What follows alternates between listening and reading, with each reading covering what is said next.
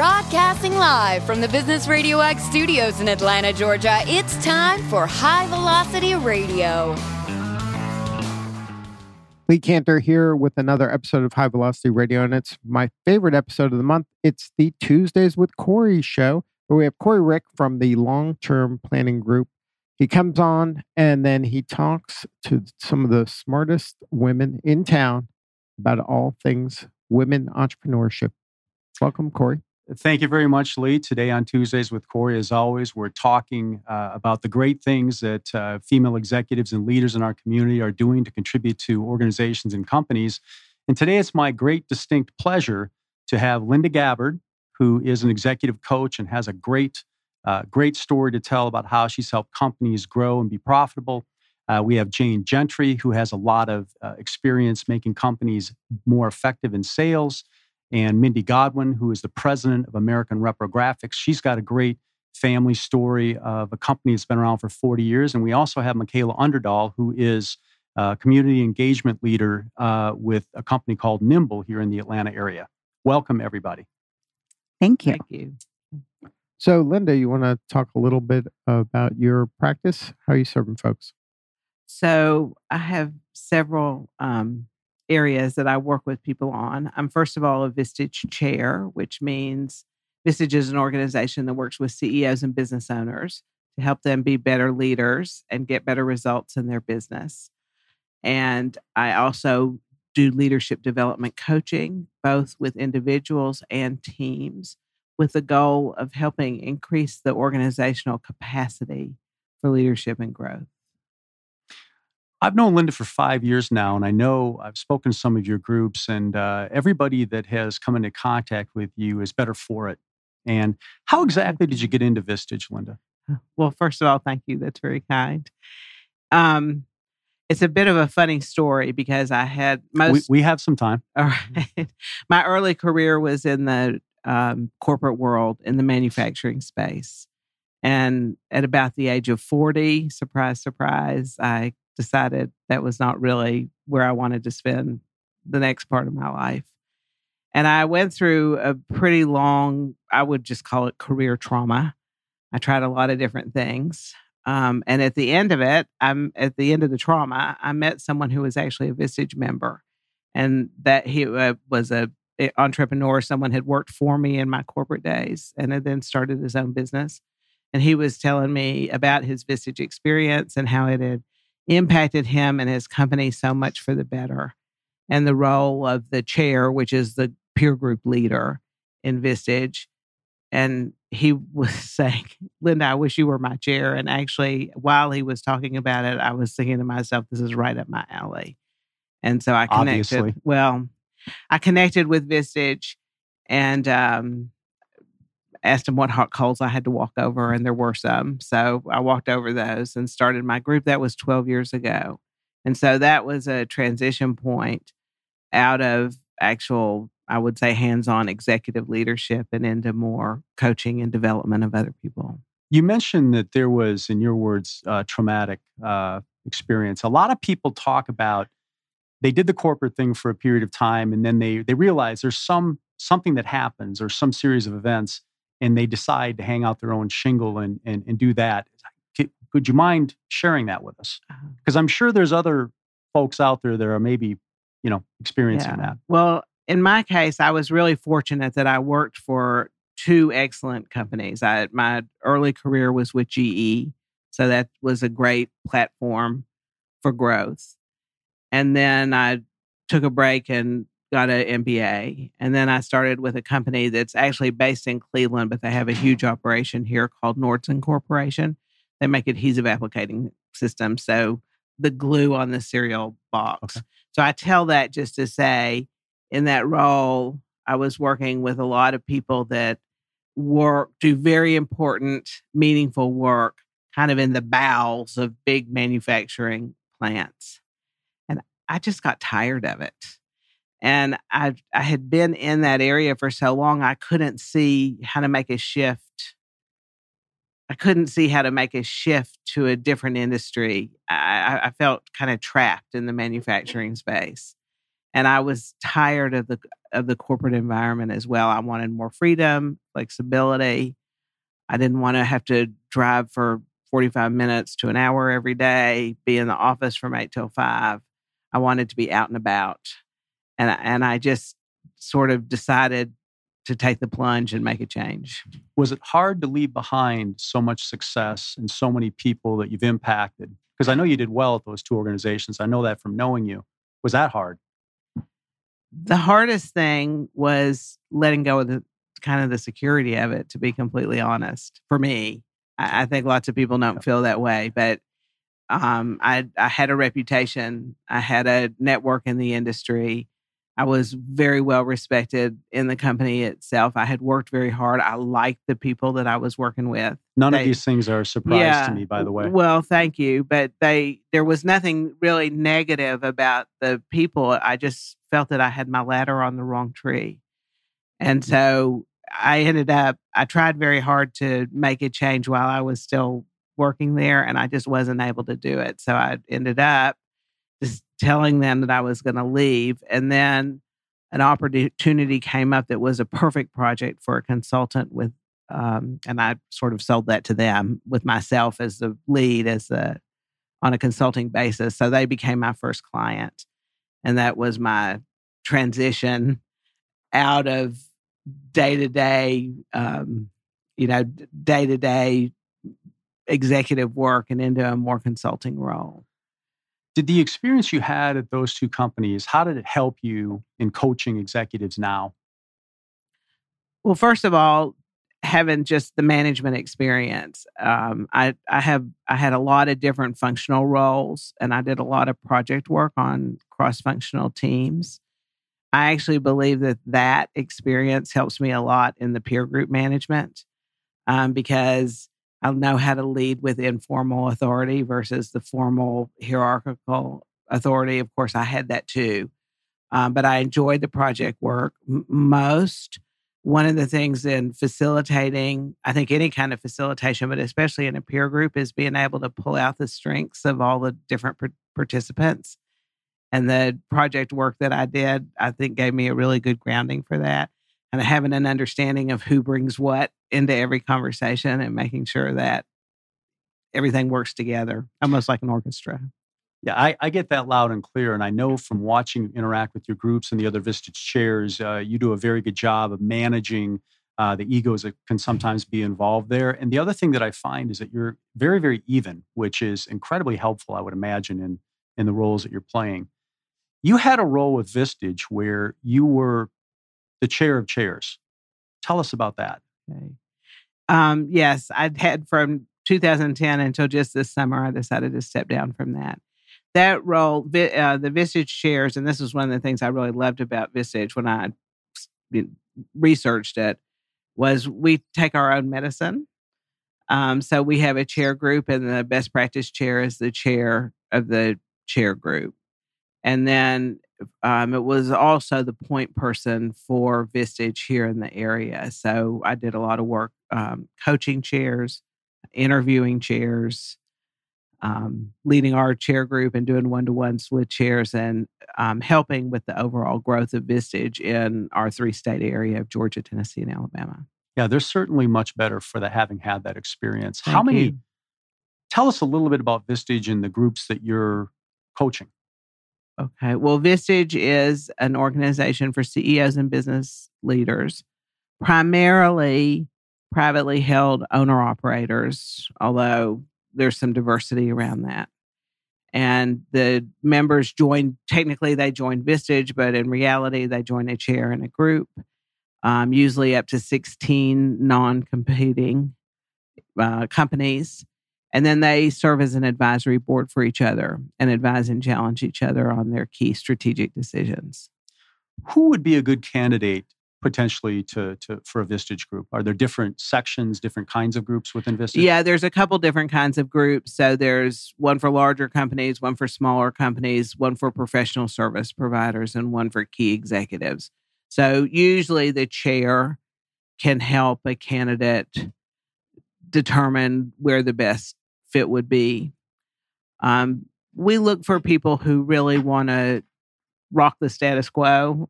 I think people who, I've always had a lot of admiration for people who are able to create something that's working beautifully for them and they don't want to change it. But that's not the kind of person that would be good for Vistage. And Vistage, we look for people who are really striving to continually improve themselves, grow their companies. Lots of times, people who are maybe a little bit new in the CEO role, family businesses, where a next generation comes in, people who have grown their company up to a certain level and then maybe plateaued. They've kind of done everything they know what to do, and they're looking for some new and fresh ideas. And people who are dealing with either challenges in the industry, which I think is almost everybody today, and then also growing pains are some of the challenges and complexities that are experienced with growth. The combination of resources between educational resources through subject matter experts, the one-to-one coaching with the chair, and the expertise of the group can really help in all of those areas. If you had to pick 2 to 3 things that you liked about your role, coaching, what would you say those were? Well, in the coaching, one of the primary skills of coaching is curiosity. And you are curious. I am curious, and I've always been a continuous learner. So that's selfishly one of the things I really like is getting to understand a lot of different businesses, a lot of different people, and what makes them tick. But probably more importantly than that, coaching is all about bringing out whatever potential is there in the person. And what I find is in today's world, people are so busy, myself included, and probably most of us here, but we kind of run around and don't have a lot of time to sit back and think and reflect and really challenge in ourselves. And that's one of the things that a really good coach, brings is we open up awareness and choice. And it's incredible to see then people really step into transformational change as a result of that. You've obviously had a wealth of experience, and for many people, it's several lifetimes. If you could look back and give the younger version of Linda some advice, what would that be? Follow your heart and your passion, and let everything else take care of itself. And if there are some young ladies out there that maybe are thinking about going out on their own, what advice would you give them?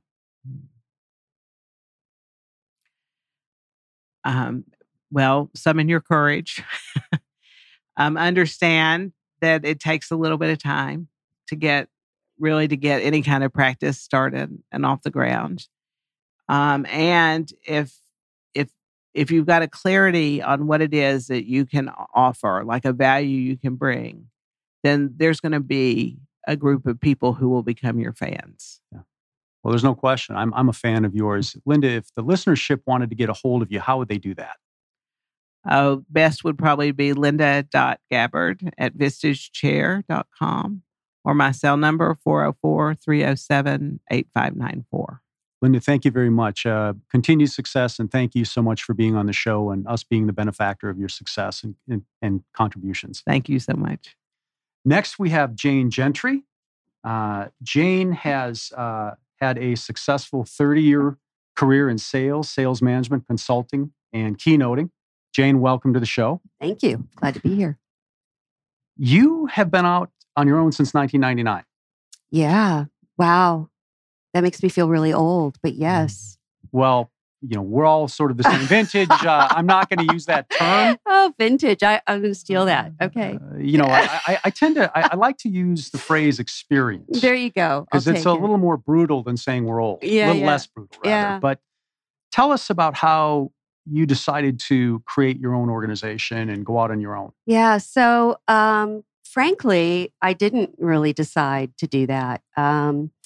I was a professional actor, have a master's degree in acting performance. I was hungry. I was going to get a job for 1 year to pay down some student loan debt. 10 years later, I was vice president of sales for an event company in Atlanta. Working very hard, working crazy hours, as I'm sure most of your listeners do, making a lot of money. And I got sick. I got diagnosed with the first of a couple of autoimmune illnesses that I have. I'm sorry to hear that. Happens to everybody's got something, right? So, my doctor just said, "How long do you want to live? And if you want to live for a long time, you really need to not have this lifestyle." So, I quit and started a practice. I had really no vision of what I could do or should do. I had several very loyal clients who thought I was great, and thankfully. And 19 years later, the business looks nothing like it did at that first time. And it really is just one of the biggest blessings. And I find that most things like that in life that have happened to me anyway are not because of my brilliance and intelligence, but they're just because an opportunity came about, and I had the courage to step into that opportunity. And to Linda's point, be a learner, be a continuous learner. You mentioned that your business now doesn't look anything like it did when you started. Walk us through that. Early on, I was helping clients in their face-to-face marketing programs. And what happened was those companies in that industry, the way that they are learn to sell is that they're hired at 100% commission. I've never made a consistent paycheck ever in 30 years. And you're thrown out into the field and you succeed or you fail. It's pretty much that simple.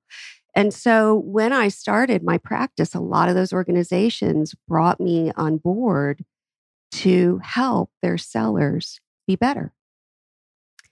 And then they started introducing me to their big enterprise clients. And so over the years, I started working with more and more bigger and bigger organizations, helping them understand how to sell better, helping them build relationships better, helping them grow their existing business, right? And so most of the times when I've ever been called in, though, Corey, it's not for something like territory management. It's more about how to get to those customers, how to build those relationships, how to create success for those customers, how to create strategic growth in a company. And so that's really where it kind of came to until about 18 months ago. And then, there are these little epics that happen in a company if you own a company long enough.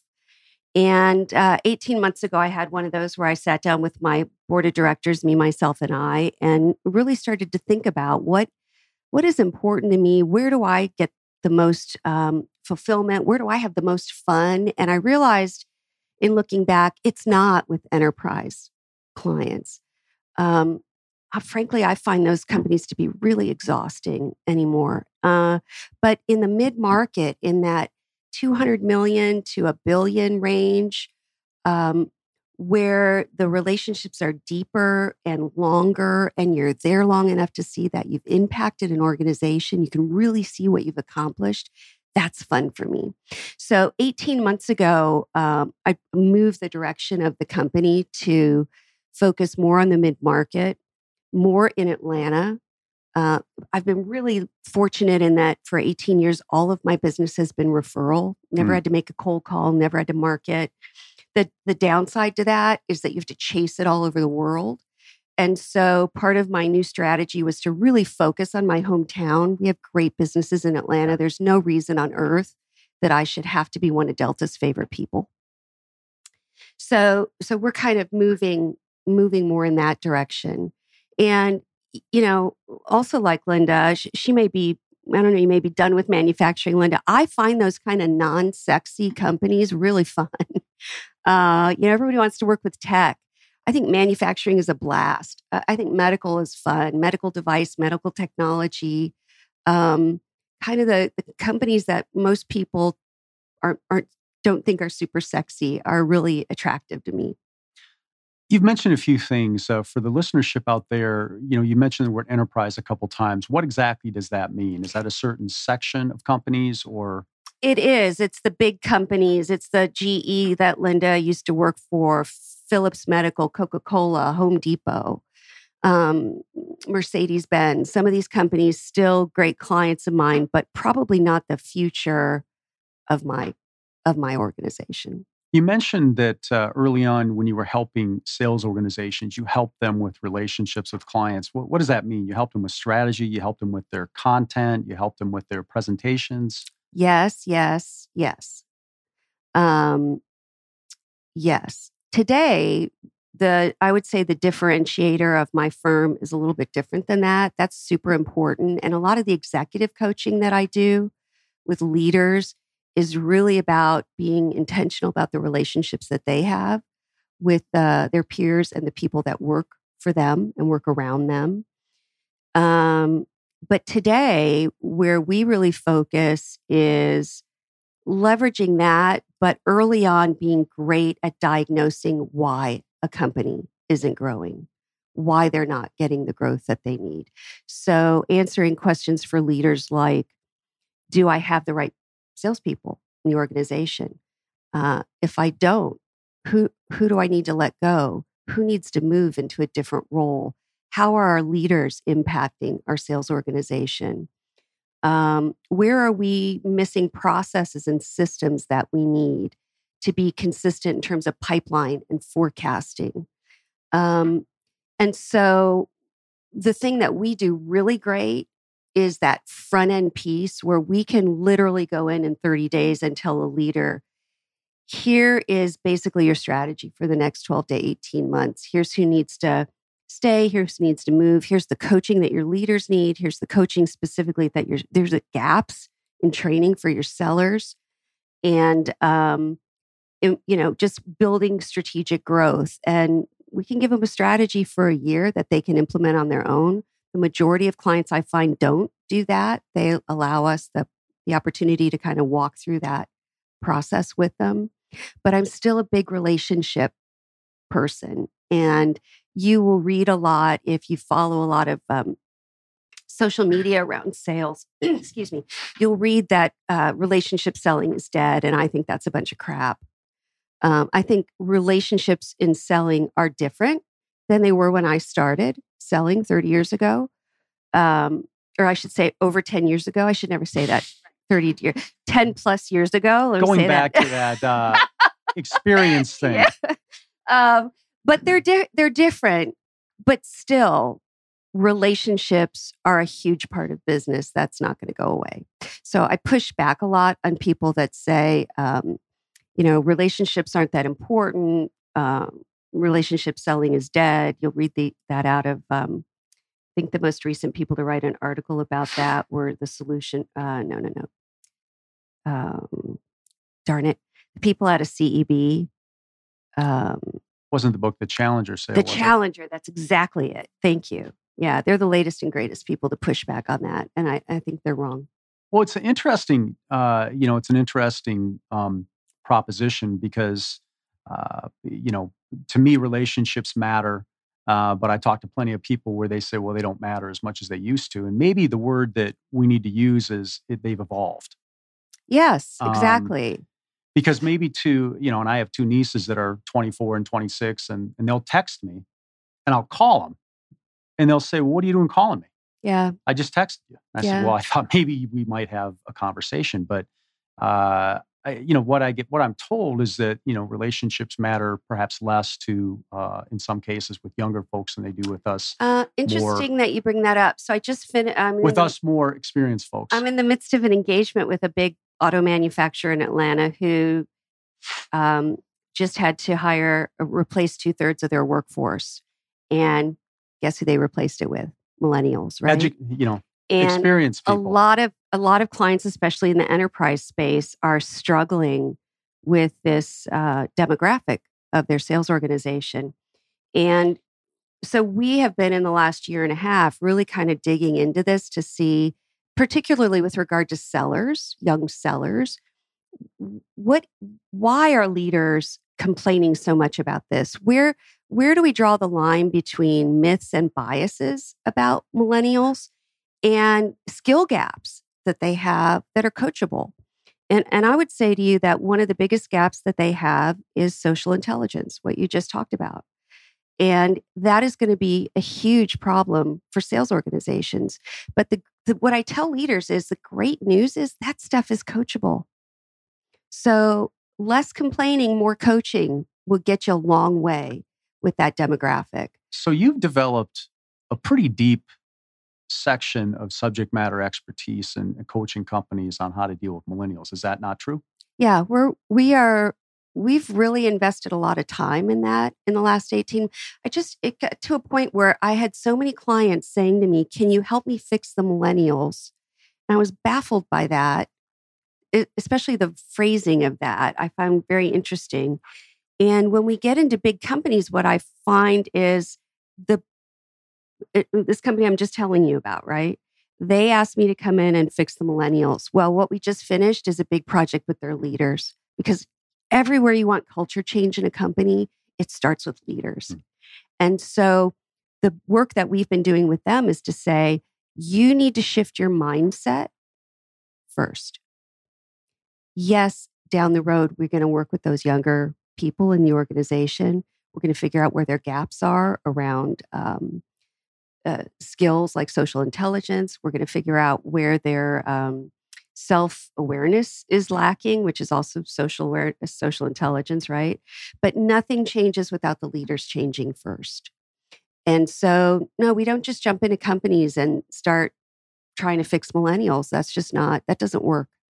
Well, I'd imagine that it would be important to have conversations with the leadership and the people that are driving the direction of these organizations and coach them about how to interact with the millennial folks. Yeah. So we did a survey before we started this project, and we asked the millennials to self-assess against some items. And then we asked their managers to assess them against those same things. And what we found was the millennials ranked themselves above the 90th percentile in every item. And the managers ranked them usually around the 13th to 20th percentile of those same items. And what I said to the leaders was, when I showed them this data, they all started to chuckle, kind of like we just did in this room quietly, right? And I said to them, don't fall into the trap of thinking to yourself, oh, bless their little hearts, those young people, they have such a lack of self-awareness. Because my question to you is, if you are doing a good job as a leader, why do they still believe that about themselves? That's a good point. There's not enough feedback happening in your organization. There's not enough coaching happening in your organization. And so it just always starts at the leader level. Yeah, it doesn't everything. Yes, actually. Did you ever work with organizations on their compensation plans for their salespeople? I don't. We have people that we bring in to help work with stuff like that. Right. Yeah. Well, you've had a lot of experience and a lot of success. And if you had to look back and give the younger Jane some advice, what would that entail? The less experienced Jane. I would say risk is not a bad thing in life. Calculated risk is a really awesome thing, actually. And I find that today a lot of young people are afraid to step out and do something where there's not a lot of security. And when you're young is the best time to do that because you have the least to lose. Yeah. So it's a great time to explore different kinds of things that you think are interesting. So I would say, don't be afraid of risk. Don't feel like you have to be pigeonholed into what you got your degree in. People say to me, did you want to go back and act? Honey, I act every single day of my life. What are you talking about? Right? So the education that I have has really kind of fit my career perfectly. I probably couldn't have been smart enough to combine my education and my business experience into this career that I have today. And if there were some young ladies out there that maybe were thinking about proceeding in a direction that you've obviously been successful in, what would you tell them? If you're talking about sales in particular, I would say more young women need to get into sales. It's a great profession. You drive a lot of your own success in that profession. Statistically speaking, women are outperform men in a sales capacity consistently and by a large margin. And we are the future of sales. I think young women need to get out there and jump on the bus. And Jane, if our listenership wanted to get in touch with you via your cell phone, your office phone, or your email, how would they best get in touch with you? You could email me at jane@janegentry.com, JANEGENTRY. You can reach my office at 770-516-7758. And I'm on LinkedIn at Jane M. Gentry or Twitter at Jane Gentry. Very good. Jane, you've been a tremendous guest. We appreciate you sharing your success and all the things that you've contributed to our community. And thanks for being a guest on Tuesdays with Corey. Thanks for having me. Next, we have Mindy Godwin, who is the president of American Reprographics Corporation. Mindy, welcome this morning. Thank you for having me. So, family business, been very, very successful for 40 years, and you've been in it from probably the get-go, and now you're running it. Tell us about that. Yes, thank you for having me. It has been awesome. I literally grew up in the business, started the year I was born. I will be 40 in March. And from just a small age, I would watch my father wake up in the morning. Steve Hamburger is his name. 4 a.m., he started his day. And he did that so that he would make sure that he was home for my brother and I by the time we got home from school. And he worked so beautifully with my mom. It laid the foundation for Mitch and I, my brother, and my husband, who also works with me. And we just do it, thankfully, so well together. Yeah, the organization's had great success and great growth. Tell us exactly what American Reprographics does. So quickly, a background on American Reprographics. In September of 1978, Xerox Corporation lost an antitrust suit, and they had to divulge all of their patents and secrets on the ink market because they were monopolizing it. Slapped their hands for doing their jobs. It opened the door for American Reprographics to come out with a private labeled cartridge saving companies upwards of 40 to 60% on ink. And we have to thank Xerox for their technology, really for all the technology on printers today. HP, Lexmark, Brother, Canon, it's all backed by Xerox's technology. And so that opened the door, and we were strictly in ink. Then come the 80s, more and more of our clients were, what else can you do for us? We love working with you. You save the day. What else can you do with us? So we got into the printing, full service printing, like your business cards. And basically, no one can see it on the radio, but everything in this office, from the coffee mugs to the business cards to the apparel with your logo, we just got into it. And it's evolved so much that now it used to be that the toner was more than half of our revenue. It's now promotional items, printing. Thankfully, we have a lot to offer, all in the realm of imaging and printing. Oh yeah, that's the understatement. You've been extremely helpful for me in my business and with your suggestions and so on. And I think that one of the things you've clearly done is you've differentiated yourself and you've diversified, if you will, because you're not just selling toner, right? You're helping folks with printing. You're able to help them with promotional items, and really, in my case, give business owners ideas as to how to, nurture and reach out to their clients. Thank you. So you work with your family. I do. And unlike the horror stories that most everybody in this world has heard about family businesses, we are not that statistic. Everybody who knows us personally and professionally will say the same thing. We get along beautifully. We have each other's back. I mean, we hang out after work. We travel together. Dinners. I mean, we're best friends, all of us. And I think, or I know, that is the core of why we have been so successful. Yeah, that I get that loud and clear. You don't hear that a lot in family businesses. So, right. Congratulations on whatever it is you're doing. You're clearly all getting along. Did you set up boundaries about, sort of where your brother works, where you work, and where your husband works? Or how did that work? Of course. So again, thanks to my father, growing up, it was role playing. 9 to 5. My mom and dad were employees. They were coworkers. It was, it just wasn't although they were lovey dovey, it wasn't mom and dad or husband and wife. It was, you have your role, I have my role. She did all the bookkeeping, the accounting. He was out in sales, and it was really just the two of them for a long time. And so that taught me how to work with my brother and my husband. We don't take offense. We all make mistakes. We all fix them, and we don't take it personally. And then at the end of the day, you've got to turn it off. And I'm still learning that, but you do. Well, you've obviously, your family's obviously done a good job of turning it off and establishing boundaries. What are the things that you like the best about running your company?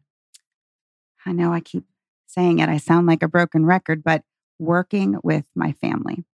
So my background is in hospitality, and my husband and I in 98 were working at the Crowne Plaza Ravinia. And my dad came to us and said, stop busting, your ass for someone else. And I think we can probably safely assume that we've all heard that before. Are you sure? Hope no kids are listening. Come learn the family business. And so Rodney and I, my husband, we were like, yes, this is a great opportunity. The business was successful. Well, in 2000, my dad was diagnosed with a very rare form of cancer. No one has survived this cancer. He was given a very grim outlook, and it's amazing what that did to us. We had basically no choice but to make this business just boom. And it has been my core drive is to continuously just grow. And in this crazy industry market, like all of us, it changes every day. He is going into his 18th year of living with this cancer through clinical trials and treatments and daily medications and shots. And I mean, his doctors want him to write a book. He is such a miracle. He should. And he, his reasoning is it's luck, but he's our drive, and we kind of think we're his will to live. So that's the best part of the reason I do what I do is to be with the people I love the most. I'll bet he's derived great satisfaction in seeing you and Rodney get into the business and make it take off and make it run and differentiating it. I mean, do you guys have does he still play a role in the company or? Luckily, I am just so grateful that when I have to go on that huge sales call at Coca-Cola or call on Delta or make a presentation at a radio show, he is there for me. He gives me advice. Always, Mindy, be yourself, be authentic. Nobody knows what you're talking about but you, so you just can't fail. And so he is there in my opinion, for the most important aspects of our daily lives. What advantages do you think you had growing up in a business and watching your dad build it for 20 years and then invite you and your husband into the company? I mean, what did you learn? And walk us through that, if you would. I learned, I do believe that some people are, quote unquote, born to sell and some aren't, but it definitely comes natural. I really love people and working with people. Gee, I would never have picked up on that. Yeah. And, some might say, oh, you're just a BSer sometimes. No, I'm really not. I'm going to find something wonderful about the person, no matter what. Yeah. And so, and I say that because my husband, that's not him at all. He cannot BS to save his life. So he has strengths in some areas and I have in others, but sales, I learned watching my dad. I mean, everywhere he goes, all over Atlanta, people know him. He's not famous. I mean, he's Steve Hamburger. He's famous to me, but he's just somebody that everybody talks to because he smiles. He asks how you are. I learned that growing up, how to be a people person. Yeah. With the boundaries and everything going on today, and you have 2 sons, right? Yes. How do you shut it off, and how do you make time to, fulfill the roles that you spoke about earlier, running the company, salesperson, wife, mom, carpool, lady, walk us through that. I am just every day challenged with those that you just mentioned. I'm not doing that great. In my opinion, I have my little cheerleading squad at home, my kids and my husband that say, "Oh, you're doing good, Mom." But that's a challenge because I love what I do so much, but I also know my kids are only kids for so long. So I do my best on weekends to shut it off. Of course, if a client has an emergency, I'm going to be there. Yeah. But 9 times out of 10, they don't. And so it's just important to, love what you do, but gosh, love what you come home to. Yeah, certainly words to live by. Your organization, you built it by helping folks with toner. It's sort of evolved into marketing items, pens, shirts, clothing, apparel, and so on. But you also you help people with their office supplies. Tell us about that. So I believe part of why we are still in this game is we offer something called inventory control. This is absolutely free. But what we do is we'll go and see our clients, whether it be weekly, bi-weekly, monthly, just depending on their needs and their size. We go in and we see, okay, they're running low on their business cards or their HP toner or their appointment cards or their letterhead or whatever it is they need, or they have a trade show coming up the following weekend. We know enough about the client and their everyday uses that we never let them run out. And we kind of call it the never down, never out program. And again, it's absolutely free. I don't know if I mentioned that, but we ask the client, is this something you're interested in? I've never had someone say no. And that has set us apart from the big box stores that we all go to. I do myself. But those stores don't really care when you run out of your toner. And they're not going to come to you. They'll ship it to you tomorrow. But what I think is so fabulous is they'll ship it to you tomorrow. And then you'll get that email that it's back ordered. And you didn't know that. Yeah, that cheers me up. Yeah, I know. And those are great opportunities for American Reprographics because if I don't have it here in Atlanta, I can pull from warehouses all over the US. And if you don't have it here, they'll have it tomorrow. And you'll know. I mean, if it's a national back order, you're going to know it. But that is certainly something that the stores that you walk into, as convenient as they are, they're not going to do for you. Well, certainly American Reprographics is fortunate to have you running things and having you drive the success. What advice would you give a less experienced Mindy? Oh, goodness. Notice I didn't say younger. Right. Because you are young. Thank you. I would say be confident.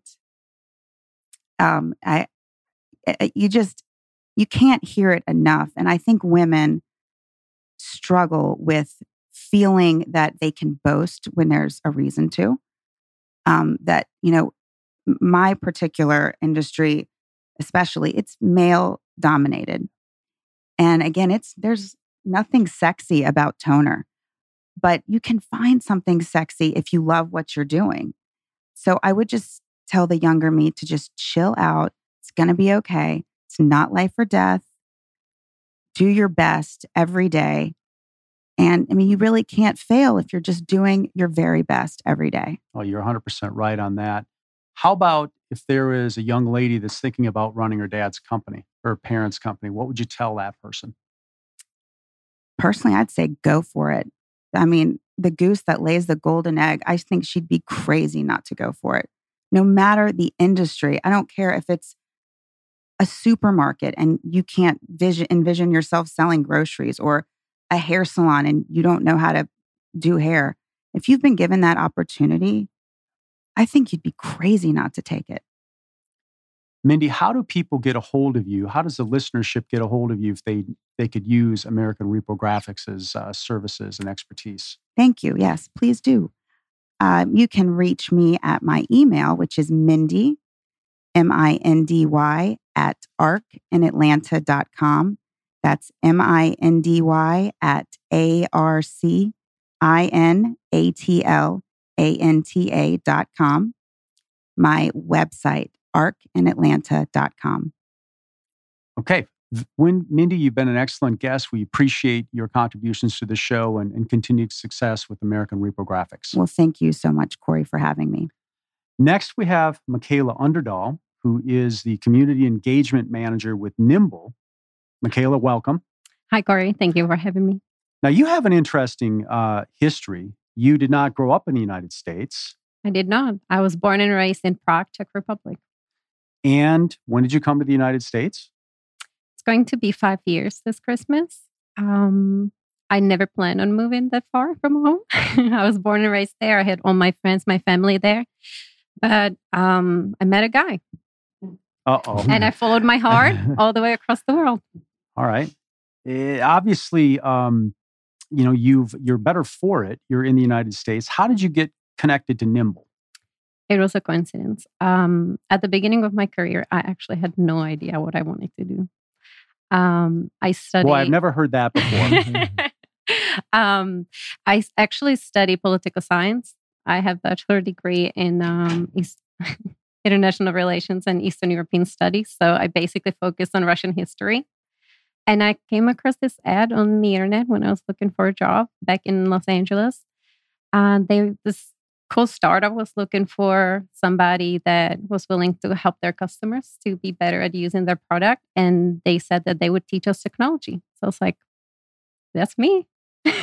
If you could give us an overview of Nimble and tell us what they do for the listenership, what would that be? Nimble is a social sales and marketing CRM.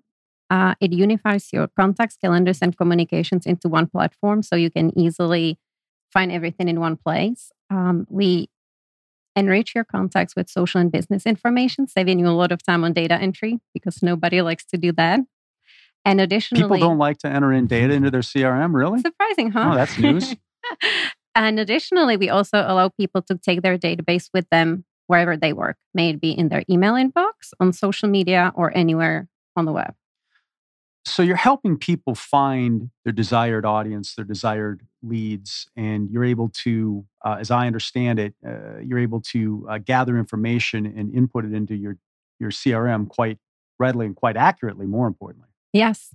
We basically help individuals and companies to stay in touch with their prospect and customers.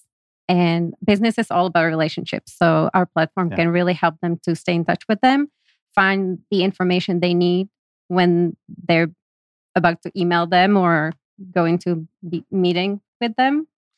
Do you have a specific client or customer that you're looking for at Nimble? Nimble is used by individuals and companies.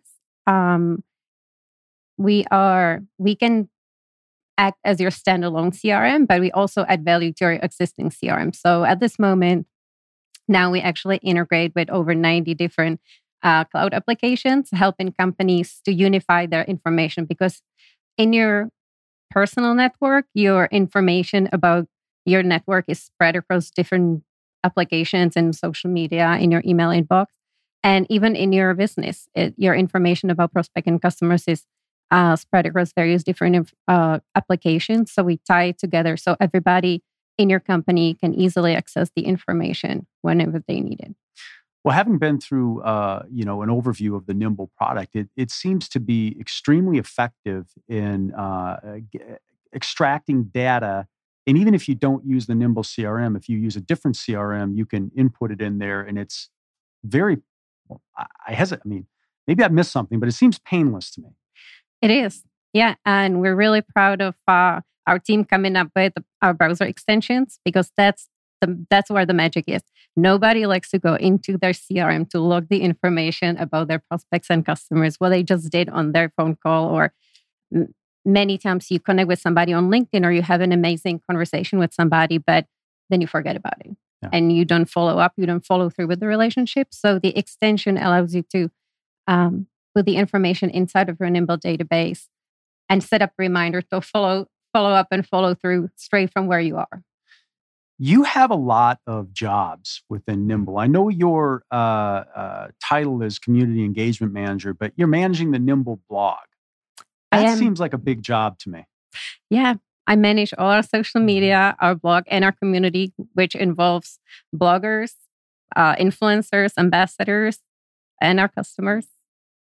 And that's not a job. That's not a job for 4 or 5 people. It's a job for Michaela. It is in big companies, but I'm eager to learn, and I've been enjoying it. I learned so much. Like I said, when I started, I didn't know anything. I didn't know anything about relationships. I don't believe you. Well, I'm eager to learn. So now maybe I knew something. They wouldn't have hired me if I didn't know anything, but now I know way more. You're probably one of those best athlete types that can pick things up very, very quickly and figure it out on the fly and become very, very effective. That's been my experience with you. Thank you.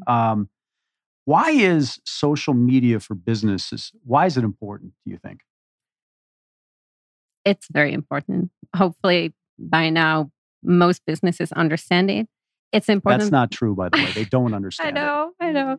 It's where your prospects and customers are hanging out. That's where they're looking for information. That's where they're looking for advice. If you're not there, your competitors are there. Yeah. So it's good to be swimming in the social river, looking for your customers, asking questions, asking for recommendations, and being there as the thought leader in the industry.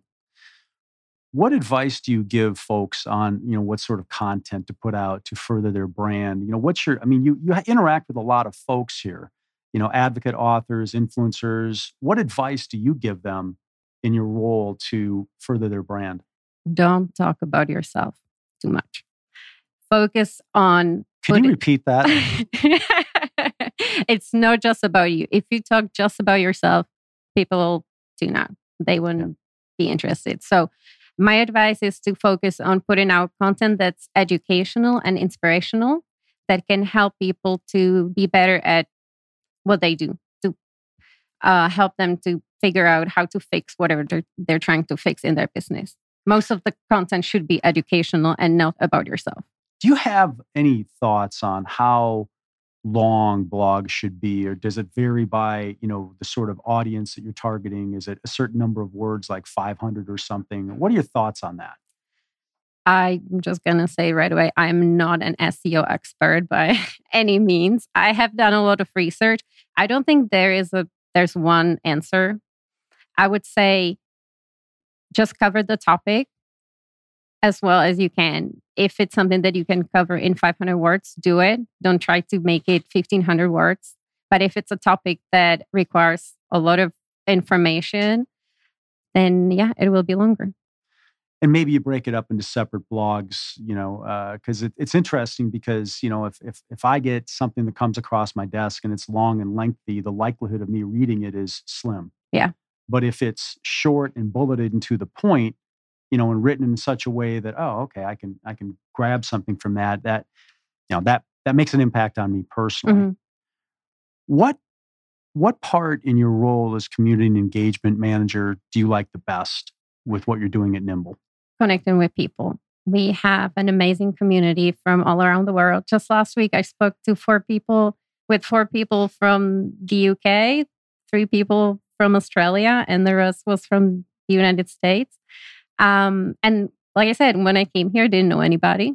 So it's been an amazing thing to be growing my network and meeting different people and learning from them. Is the strategy, the input that you give for folks in the UK and back in your home city of Prague, is it different than what you would tell somebody here in the US? As far as how we do our strategy and extending the brand and so on?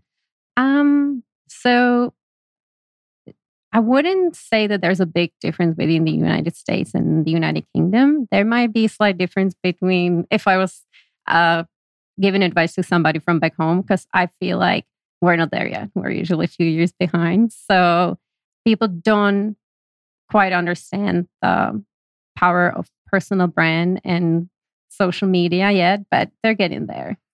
Well, there's a difference, right, between personal brand and social media for your organization. I mean, would you agree with that? Yes, but I believe that everybody in your company should be working on building their personal brands, because people like to connect with people. You'll see much more success when you go out there and try to talk to people as an individual with a profile picture and a name than hiding behind your company logo on the Twitter or the Twitter account. That's an interesting point. I think you're right about that. I mean, so you're saying that people, companies or prospects need to know you a little bit personal, a little bit about you personally, perhaps from your LinkedIn profile or how you've interacted with them, as opposed to just knowing what company you work for. Absolutely. Yeah. We connect on commonalities. So when people check you out, maybe they find out that you live in the same town, you went to the same college, and you'll have something to talk about. Growing up outside the United States, do you think that gave you some advantages, of now living in the United States? And if so, what would those be, do you think? I've always had, I was always scared of failure. And it was amplified by me moving here because I was usually the only non-American in the room. And I always felt like I had to try harder. Yeah. Well, you have tremendous courage, for having done that and coming here, and you've clearly succeeded. So I think that's behind you. But what if you had to? Now you're really a lot less experienced than me. But if you had to look back 10 or 15 years and give yourself some advice, what would that be? I've never regretted decisions that were coming from my heart when I really knew that, when I really stood behind it. But I would tell myself to, yes, ask other people for advice, more experienced people, but always make decisions that come from your heart when you're really sure that you want to do what you're trying to decide to do.